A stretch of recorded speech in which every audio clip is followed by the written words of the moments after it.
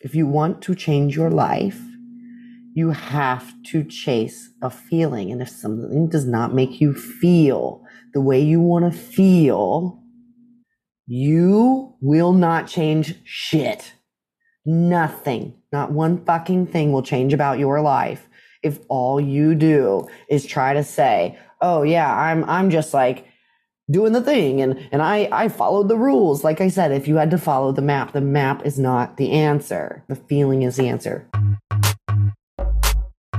Welcome to Problem Performers, a podcast about professionals who challenge the status quo at work. I'm Rebecca Weaver, and yes, I too have been labeled a problem performer at least once or twice in my career. But looking back, I now wear it as a badge of honor. In fact, all the most interesting people I know have earned this label at some point. In reality, these are the people who challenge their workplaces to be better and do better. I think we should all aspire to be problem performers in our work lives, because the only way to make real change is by shaking things up. So let's get started. Hi, everyone. Welcome back. My guest today is Katrina Kibben, who is a keynote speaker, non-binary, LGBTQ plus advocate, and writing expert. They teach hiring teams how to write inclusive, unbiased job postings that still attract exceptional talent. Katrina is a featured HR and recruiting expert in publications like the New York Times, Chicago Tribune, and Forbes, and has been named a top HR and recruiting expert on numerous best of lists. They've worked with an incredible roster of companies, including NPR, Rust-Oleum, and some of the best pizza makers and cancer researchers on the planet.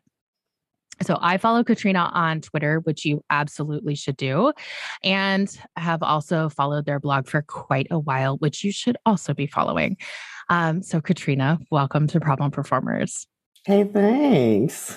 How's it going? Good. So right off the bat, I want to ask you about what you are doing literally right now, this moment. I have been following the hashtag van life, cat van life. Is that right? It's van life cat. Van life cat. Check it out. Okay. So tell us, what is this about? Yeah. So right now I am living in a van that's been converted into a small home. It has a sink and a toilet and a bed, and I am traveling the country while I run my business, 3 Years Media. So how did this come about? Because as I told you earlier, I think this is the thing that people always dream of. They have that like wild and crazy dream, like what if? And you're actually doing it. So how did this come about for you? So about 7 years ago, I wanted to travel the country and work. And this was, pre-pandemic, obviously. And I couldn't make the numbers work. I wanted to stay in Airbnbs for a month at a time, just pick a big city like New York or San Francisco or somewhere cool and live there for a month. And I simultaneously lost my job, purchased a house, and a lot of things went left when, if they had gone right, things would have worked, right? But they very much did not work, and I was not willing to take a risk like that. Fast forward 8 years and this pandemic happens, and I'm realizing that so many of the dreams that I had were a little more possible now because the rules weren't in place. So for years, I told myself things like, well, you can't travel and be a speaker because you need to know where you're going to get on a plane. You can't host workshops virtually. People have to see you in real life. And I can go on and on with all of the rules that are officially marked BS on the chart now, because we learned that we could do almost everything digitally. And between the magic of the van, right? So the van makes it possible for me to stay away from people, avoid them during a pandemic, make food, do important things that I can do away from people, but it also gives me access to places I've never been. And so I met someone who was living in a van. I started doing research. I spent about a year traveling, testing, renting, doing all the things behind the scenes without telling anyone because I thought everyone would say I was crazy, which by the way, they will. And yeah. And as of December, I am officially 100% on the road. That is so amazing. So I originally had reached out to you on Instagram, I think. This is where I connect with so many amazing people. But I had read one of your blog posts about the Great Resignation, and you were calling it the Great Realization. And I feel like this is so deeply connected with where you are with your van life, with what you're doing. Will you talk a little bit about, I think we both agree that this is not the Great Resignation. This really is, I've been referring to it as a great reevaluation, but you're an awesome writer. And so it sounds much better when you say great realization. but, but yeah, talk a little bit about that. How has all of that impacted, what you're doing now? Yeah. I think it's a collective light bulb that the world has moved a lot faster than the world of recruiting. Yeah. I was thinking about this actually while I was driving the other day about how we say that work has changed. We say that we're upgrading, that we have higher value on people, that we've changed our culture, but we haven't changed a lot of the artifacts that represent the culture of a company. So the job postings are, of course, one of those artifacts. And it's really fascinating to look back 40, 60, 100 years and realize how consistent the job postings still are, despite the world being very different now than it was 100 years ago today. Yet we haven't changed the currency of recruiting. We haven't changed the job posting. It's the one thing that everyone has, and you really shouldn't be hiring or firing without it. Right. I love the currency of recruiting. It's so good. Why are job postings so important? You're building a business around this expertise. Why are they so important? Why should people care? Have you ever, and this is going to be a big philosophical question, and then I'm going to dial it down because I do think that this is about people. It's not really about recruiting at all. So have you ever gone into a year and said, I'm going to have a great year, and you set no goals? And then at the end of the year, you were like, was it great? Mm-hmm. Did it work? Did I do the thing? And we feel this aimlessness. I felt it a lot when I started my business, when I felt like I was hitting all these trophy moments, right? Like I hit a revenue number that was kind of a magical number in my head. I hit a lead number. I did all the things, but it didn't feel like a win because it didn't make me feel the way I wanted to feel. Yep. If we take this parallel and make it a metaphor for a job posting, when someone reads a job posting, they are imagining a whole new life. Yep. Think about the emotional leap we take before we open up the internet and search for a job. You do not wake up one morning, stretch it out, and you're like, I'm going to quit my job today. Right. I'm going to get me a new one and open up Indeed. That's not how it works. You spend weeks thinking about it. You talk to people about it. You wonder if you should really do it. You spin and spin and spin, and it doesn't feel the way you want it to. And then you go online and you look for a job, and what are you met with? Lies, cliches, and bullshit. Yep. Right? And it's not right. It's not right that someone who's willing to take an emotional leap, whether it's starting a business or in this case, leaping into a new career, which both have an immense emotional toll. Either way, we need to respect the moment. We need to give people enough information to make a decision when their heart is in it. And their heart is in it if they're looking for a job. Yes. I think that resonates with people so much more now than maybe it ever did before. We're all spending all this time really reflecting. I think that is what is underneath this huge movement that we are seeing with everyone.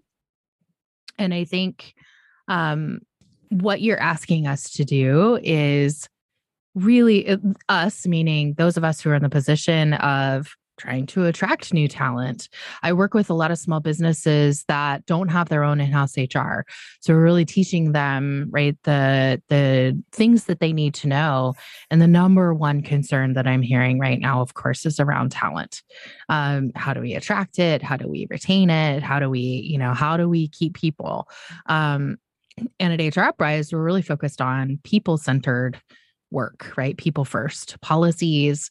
And I love how you're really turning this job posting like into what is our promise or our commitment, right? To an employee who's going to come join us. Yeah, when I train on this topic, I tell people we are writing something that is for people, not about work. Yep. And that pivot alone, I think you instantly see them start to, okay, so one of the questions I'll ask, for example, is what would you tell your best friend about this job? Let's say your best friend's kid wants this gig and you're going to get them in, but you got to like go out and have dinner with them and talk them through it first and tell them all the things about the behind the scenes. And your buddy's like, can you please just talk them through it? Like tell them the detail, right? What do you say then?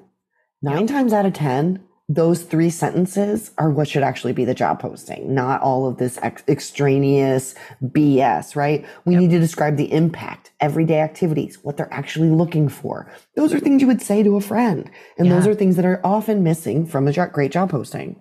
I love that. I love that. What I have found in working with our clients is, I used to be the HR person who absolutely hated to do the employee handbook, right? And I'm like, nobody wants to do it. It is the boring part. What I have discovered, honestly, God, this is gonna make me sound like an HR person I used to hate. But it's absolutely true that like this is an opportunity to communicate to your team what is important to you and how you show what is important to you. And it feels to me like a job posting, a job description, which are 2 different things, I recognize. But that is an extension of that, right? Like this is an opportunity to communicate what is important to us. And here is how we show what is important to us. Yeah. If you think back, I've been spending a lot of time reading those little historical billboards and little notes at all of these parks and places I've gone to. And I almost think about like the history of storytelling, right? That different tribes, different communities had different ways of telling stories. And if you wanted to, I bet you could make a parallel between this is the way that a talent team tells the story of this company. And job posting can be that powerful if you actually invest in teaching your team how to do it. Yeah. So I mentioned this is sort of off the cuff, but can you talk for just a moment for the uninitiated about what is the difference between a job posting and a job description? Yeah. So whenever I draw this on a slide or a board, what you would see is a job description, a job posting, and a job ad. And there's an arrow that goes from left to right from job description to job ad. A job description is a legal document. It is the document you will go back to if you need to fire someone. So you're going to write out the minimum qualifications and whatever your lawyers tell you to put there, because you will go back there if and when you need to fire someone. Otherwise, that's the only place it lives, is in the filing cabinet until needed. Break in case of emergency, but don't worry too much about it. Right. The next is a job posting, and a job posting is what I teach people to write. It's the marketing version of the job description. And it describes the impact, everyday work, and the minimum requirements, as well as including some kind of skill story that helps the person say, yes, this is for me, and yes, I want to do this, or no, this is not for me, no, I do not want to do this. If your job posting does that, you've done good enough. Like, call it good, walk away. A job ad, in my world, if you write a great job posting, a job ad is just pulling a sentence from somewhere in the job posting, those 250 words in the job posting, pull some of them, pull them together, and put them on an ad. You can put it on Instagram, you put it on the internet, you can put it on Twitter, you can send it to whomever, I don't care. But a job ad is how you get people to the posting so they can apply. Okay, so I named this podcast Problem Performers because well, first and foremost, all the most interesting people I know have been named problem performer. And because we're really working to flip, these common terms on their heads. I have a feeling that you may be like me, someone who has also been named a problem performer. I feel like you might be the quintessential problem performer in all the best ways. Does that feel true to you? Yeah, maybe. I started 3 years media because of a conversation about problem performance. So Ooh. I think that's like the ultimate problem performer is got so mad, started company. Yes, absolutely. Would you tell us a little bit about that? I will. And for years, I wouldn't tell this story because I felt like being a problem performer made people look at you like you're irresponsible or something. Yeah. But I've actually come to believe that people who struggle in traditional environments, it's for different reasons. And typically it's because there's not good infrastructure around leadership. Let me give an example. So my background is a little different, and I want to give that context because I do think that it informs what happened here. I was a CMO, then I was a managing editor of a blog, then I was a technical copywriter for Fortune 100s, then I was a CEO. Okay, so things got a little weird, and I took jobs because I love work, and that sounds weird, but I love to write.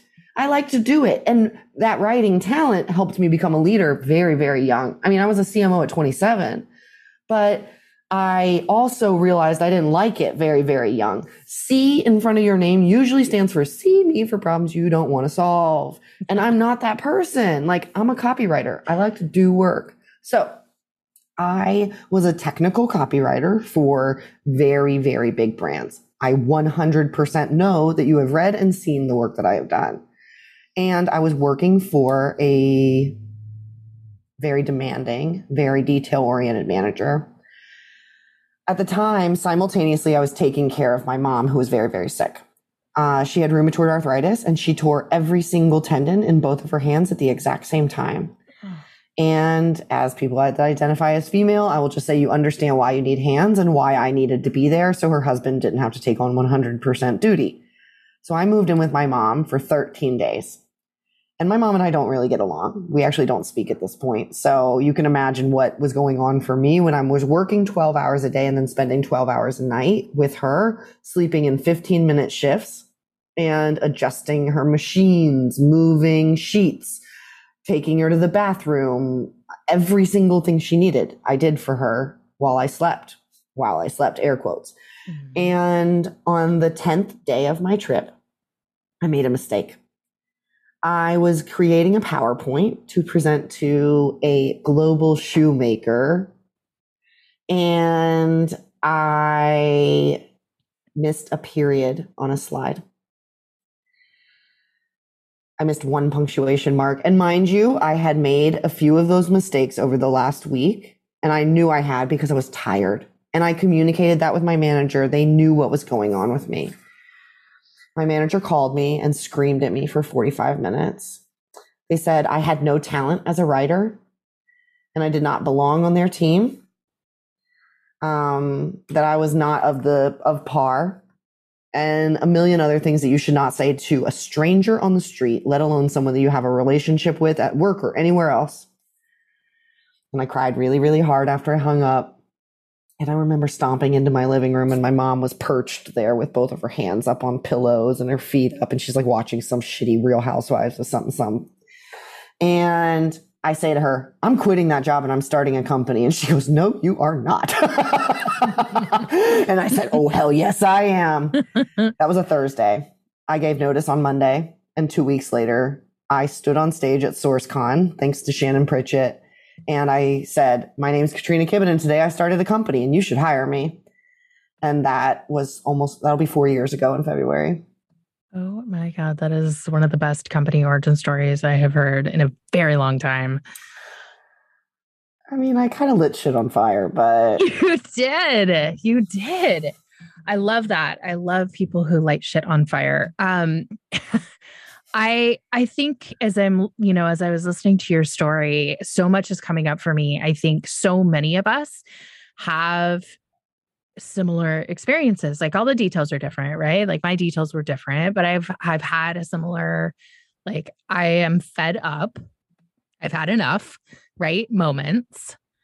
And I've told people, like, whatever the circumstances, whether you walk out at that moment or whether you come back the next day and give your notice, or whether you have to wait till you have something else lined up, because sometimes that is your situation too, right? But whatever the mechanism, I have always considered leaving toxic work environments as like it's the ultimate statement of self-respect. Yeah. And I think staying becomes the ultimate abuse and something that takes much longer to recover from than we ever realize. Yeah. I mean, I work with a team of people who tell me daily how traumatizing other work environments have been for them, to the point where I have to talk them through not working or realizing that it's okay not to turn on their camera or not to, I mean, people having immune attacks and saying, "Oh, I just wanted to get through our call." And I'm like, "You go to the hospital, you what? Yeah. Why? What?" And I know only because I have done the exact same thing. I literally have been on a call during an emergency where the emergency happened while I was on the call, and I waited for a quiet moment to tell them I was leaving. I know the people on the line can't see me, but I'm sure you can hear the tension in my voice when I explain that, like, that is not okay. It is not okay from the depths of my heart. It kind of makes me want to cry to even admit that I lived like that I thought work was more important than literally like my physical well-being. Yeah. Like, I think there are so many times for all of us. I know for me, it takes a little while to recognize the abuse for what it is. At least for me, it did. Because we're so conditioned to explain it away. And I think more than any other phrase, like, I mean, I've done countless investigations, over the course of my career, both internal and external, as an independent investigator. And more than anything, the phrase I hear from people is, "I thought it was just me." Like, I thought it was just me. I thought I was the only person who was dealing with this, or I thought I was the only person who was interpreting it this way. Right. And it is not. Yeah. It is almost certainly not just you. I think that's part of that great realization, right? Yeah. We told ourselves for many years that we were the only ones, that we were taking it wrong, that we needed this to survive. Yeah. And all of a sudden, the market flipped, the tables turned, and the job market is a wide open field. You want to go? Run. You want more money? Go get it. You want better hours? Shoot for the stars. You want to go remote and ask for all that? Live your life. And all of a sudden people are like, wait, I get to set the terms? Hey, newsflash, we always had the power to set the terms. Some, like, capitalism and a million other things made us believe that we didn't. And I think some part of how we're all raised, depending how, for me, it was a military family. You don't quit the military. My family retired from the military. Oh, and the rest of my family, they're teachers and farmers. You don't quit the farm either. We still own that farm. You don't quit being a teacher until you retire, right? There was no infrastructure around leaping. Yeah. Yeah. And I think we're all forced into seeing it, like literally overnight, these industries were obliterated. And all of a sudden, I think it has forced all of us into this moment of being able to see things in with a completely new perspective, and oh, okay, well, I didn't want to. And I hear this from people I've experienced myself, after being fired, or, a situation like being laid off. This was not my choosing. I did not choose to be here. For me, quite frankly, it was a cancer diagnosis, right? And finding yourself in that place where I did not want to be here. It is those moments that that I think of as like you walk through a door and you close the door behind you, right? The door is closed behind you. Um, and so there's no going back. All of a sudden it is a new world. And so, okay, like now how do we move forward? And I think the pandemic has done that for so many of us. And I think you're right. There is so much more that is in our control than people realize. And it's causing us to now ask ourselves, I say this all the time, like going through cancer treatment for me was this, and still is now, this huge aggressive reminder every day of like, I want my time to count. I literally don't know how much time I have left. And I say that not as somebody who has a terminal diagnosis, although I know plenty of people who do. But I literally don't know how much time is left. So how are you going to spend your time? Like it damn well better count. And so Yeah. for me, it's doing this work that is heart-centered work. Amen. I was sitting here furiously scribbling notes because I think there's two things that you touched on that's really, really important. And I hope people can hear this is like, first of all, it's making us realize, what do you value? And if you don't know the answer, look at how you spend your time. Time, and this is the second thing, time is the only thing that we cannot buy, trade, or sell. It is literally the most valuable thing we have. And Rebecca, the difference, there's something beautiful about cancer, and I say this as someone who lost a family member to cancer, is that it reminds you that no one has time. That time is not just because I don't have a cancer diagnosis, I still don't know that I have more time than you. Right. Because time it's all we have, and right now is all we have. Yep. And the more we try to bet on tomorrow, next week, next month, the more misery we introduce into our life because we pretend that we control everything. And newsflash, no matter how much we say we want to control everything, you really don't want to know. Like this, okay, ever since someone said this to me, it has been my number one fear, knowing that I was going to do everything wrong and then just having to do it anyway. No, thank you. Like, imagine you have this script and they're going to tell you exactly what's going to happen. Every single step, you'll know exactly what you're going to do next. You'll know exactly what's going wrong, what's going right, and where you end up. Congratulations. You have the map, but you have to live to it now. You have just introduced yourself to literally like my Hollywood nightmare of having everything laid out for you. Yep. Yeah. And still having to mess it up. To know you messed up and just have to march through it and be like, I decided to know, so now I just have to be the fool. Yeah. Yeah. I'd rather be an unwitting fool.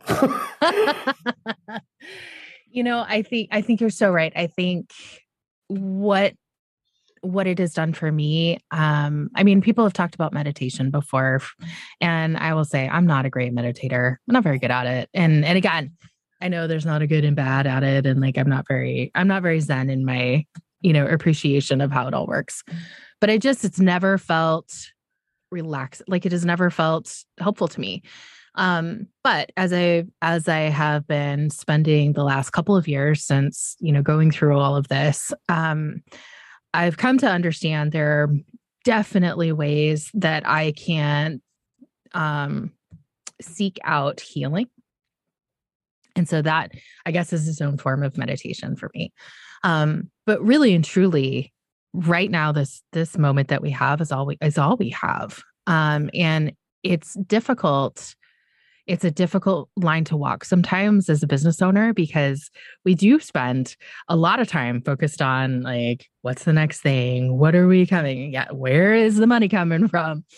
Right. And so that's a hard thing to do. Like you can't live completely only in this very moment, right? Because you can't build a business around that. However, I would say that this aggressive reminder that I have fuels me to understand and have a much deeper appreciation for where am I in this moment, literally right now in this moment, sitting in my closet recording this podcast. right? But talking to you, who is traveling around the country in a van while you're building your business, and having these amazing conversations, like I could not, honestly, I couldn't ask for more. And I couldn't be happier. And I do find myself pausing frequently now, much more frequently, to appreciate and say, holy shit, like let me look at my calendar for the day and like look at all the different ways that I have engaged with just really fucking smart people and people who are fascinating, and I get to either help them tell their story or listen to their story, or I mean, I think that it's how I'm spending my time and where I'm spending my mental energy that does feel very different. The big shift for me before I even stepped into the van was, it's a fuck yes or it's a hell no. Yeah. And when you approach every project that way, when you approach every jumping into a van life decision, when you change your life, if you want to change your life, you have to chase a feeling. And if something does not make you feel the way you want to feel, you will not change shit. Nothing, not one fucking thing will change about your life if all you do is try to say, oh yeah, I'm just like doing the thing and I followed the rules. Like I said, if you had to follow the map is not the answer. Your gut is the answer. The feeling is the answer. Fuck yes, hell no. Okay, I love this. So let's break this down, like, because I am so fascinated by what does this look like practically? I mean, for you as a business owner, right? What does this look like? How do you implement that? Whether it's potential new clients coming through the door, right? Or work that's coming, or building your revenue streams, like how on a like really practical level do you implement that? I am doing it right now. So 2 years ago, my business is 4 years old. 2 years ago is when I learned that I love training. Training is what I absolutely adore. But when I started my business, everyone knew me as a copywriter. So they hired me to write things. And so I said yes to everything. Around that time, I also hired a coach. And my coach is the one who introduced this idea. And so what it was is if a project landed on my desk and I was not hell yes about it, I waited. And what I would do is I would look at the project and look at it against available time and start to basically I practiced no first. So I practiced saying no to little projects that were not a hell yes. Like, Katrina, can you write my landing page for my recruiting agency? We have to have 2 pipelines, one for recruiters and one for there's a million of those projects. And I started by saving. So the first phase of my business, I said yes to everything and I stockpiled cash because a good friend told me the only thing that could end your business is not having cash. That's the only thing that can pull the plug is if you don't have money. So that's what I did first was I hustled for cash. I said yes to retainers. I said yes to projects I didn't really want and built up that revenue stream. When I hit that point, I realized and learned what I like, which I learned what I like by doing it, not by creating a website about it or creating a brainstorm or whatever else, reading the book that tells you what you love. Like, no, just try shit. I tried. And I said, okay, my first goal is I want to train 30 companies this year. And what I did is I said no more if there was not training and writing. And I started to sell it that way. So I just started to sell what I already knew would sell, but add what I love. What ended up happening is people picked the thing I love. And when I got to do more of what I love, surprise, surprise, I had more energy. People recognized me as an expert. Word of mouth started to get around. Oh, Katrina's a really good trainer. Holy crap. I can't believe we kept people engaged for 3 hours. They're so into this. They love it. So then people just came to me for the training. And the beauty of being highly niched, niche, however you want to say it, don't correct me on the internet, highly focused, is that you start to have volume simply because you are known for one thing. I cannot emphasize this enough. You can't really live this life without actually having a volume of people who come to you, which I only have because I am an expert in one thing. And slowly over time, I get to say no to more projects. And broadly, I have learned this over and over again. And y'all, if you listened to this long to this podcast and you took nothing else away, which I really hope you already got something, but if you're still listening and we are there, let me tell you this. If your gut screams, oh my God, this project is going to suck, it's going to suck. You should say no, no matter the amount of money, unless it is like FU money. The other thing I would say is raise your prices. No matter who you are, the number one way to leverage and make time for what you love is to raise your prices, because you make more money for doing less work. And that's where I am now. So I don't know that I actually answered your question. I think I did, but really it's like you need to layer these choices and you'll know the tipping points, but always lean into what you love, because when you lean into what you love, that's where scale lives. I love that. I love that. Practicing saying no is such an underestimated skill. And it's a skill, I think. I mean, I think it is something that for some of us, we have to learn to practice it. And so I love that kind of step by step that you're talking about that gets you to that. And I also want to say really quick, because I know people are hearing, you live in a van and you're saying no to projects. You just live a frilly Disney princess life. That must be so fucking magical for you. And let me be very, very clear that I have major money trauma.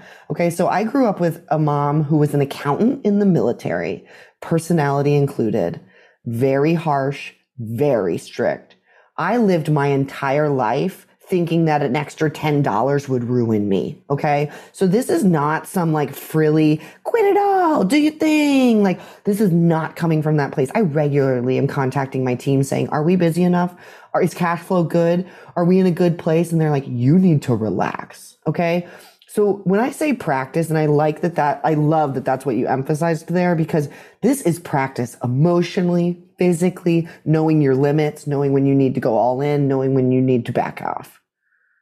So I imagine that you are getting a lot of requests for speaking, as I know you do quite a bit of speaking as well. Can you talk a little bit about looking ahead for the coming year, for people who are interested in working with you? What do you want people to know right now? Yeah. Well, of course, if you want to hear me talk about job postings, I can talk about job postings till I am blue in the face. I do a few different angles. One is just that baseline, how to write a job posting. I'm also looking at ways to delete bias. I talked about the historical ways we tell stories. I found historical bias in job postings, and I've created methodology that actually gets a more diverse background candidates to apply to jobs, so that you're not seeing the exact same profile every single time. And I have methodology to prove it and data and all those nice things. But the thing that I'm most proud of right now is the work that I'm doing around, I guess, making the world a little safer for people like me. So I am trans, I'm non-binary, and I grew up in a military family, so I know what it feels like when you don't fit in anywhere. And I've been doing work around pronouns and belonging with just talent teams, but also with broader companies. And I joke whenever I do this presentation, the first words are, this presentation is not about what it feels like to be gay. Okay. I know that that's what we're used to when we hear the LGBT plus speaker is coming in, right? Tell me your stories of coming out of the closet. No, we're not doing that. I teach people how to make other people feel safe. I teach people how to be better to each other in this world, how to help others when they find themselves in a situation where they see harm being dealt to someone because their identity doesn't align or someone doesn't understand what's happening. And I'm kind of smiling to myself because I realize how transformative that's been for my life in helping me not only just like learn to accept myself and learn to see myself, but realizing that I've also become a safe place for others, right?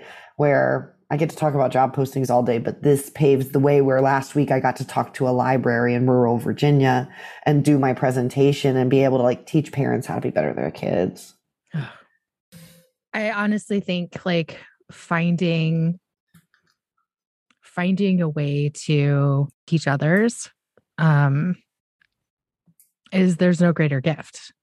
There's no more important work that we can do. Let me tell you the gift. So this is the coolest van story yet. A couple of weeks ago, I was in Sarasota and I went to a place called Turtle Beach. And if this person happens to hear this, thank you so much because you made my life. I was in the bathroom and I was wearing a t-shirt that said human and it has all the pride flags on each letter. And I went to the restroom and I came out and I had a very familiar experience. So a little kid sees me in the women's restroom, looks me dead in the eye and says, "Are you a boy or a girl?"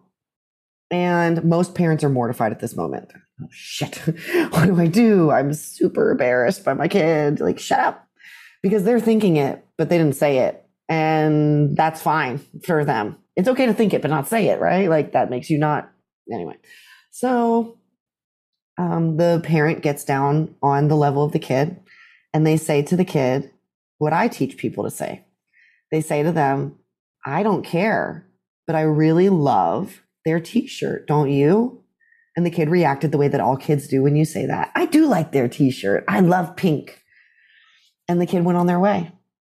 And I say to this person, I say to them, "You know, that's what I teach people to do. That was really special. Thank you." And they said, "I know you." I'm getting chills just doing it. They say, "I know you. A couple of months ago, I did a presentation for a very large family of companies. And I didn't know all the people in the line. There were over 5,000 people in the line.